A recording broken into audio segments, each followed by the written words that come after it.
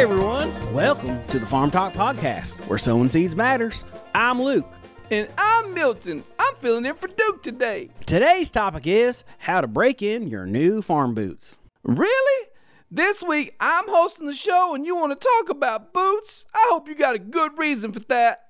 Well, because my feet are killing me. Obviously, I did not break them in the right way. So I thought I could tell our listeners what not to do. Fine.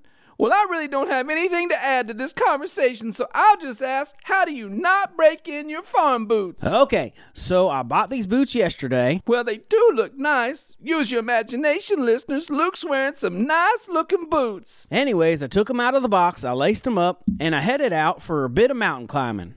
Mountain climbing? What mountain is near here? Well, it's called Mount Braggart. Mount Braggart? Well, that's not a mountain, that's just a hill.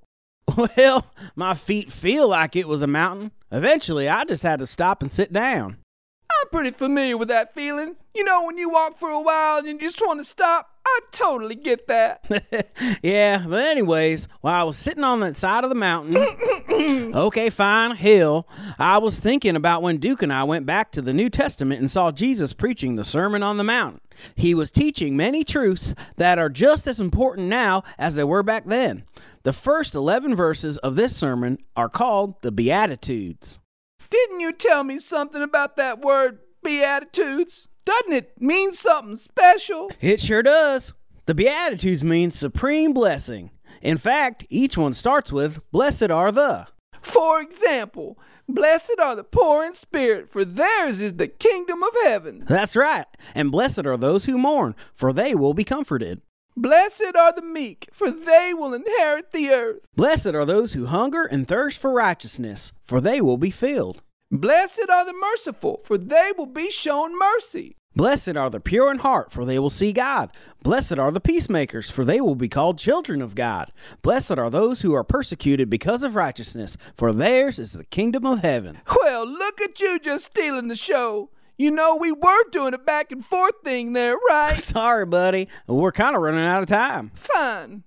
I guess the point is that each one of these verses tells us something opposite of what the world says. For example, the world will tell you to be full of pride. However, God blesses meekness and humility. He wants to see an attitude in us like the one Jesus had. That's right.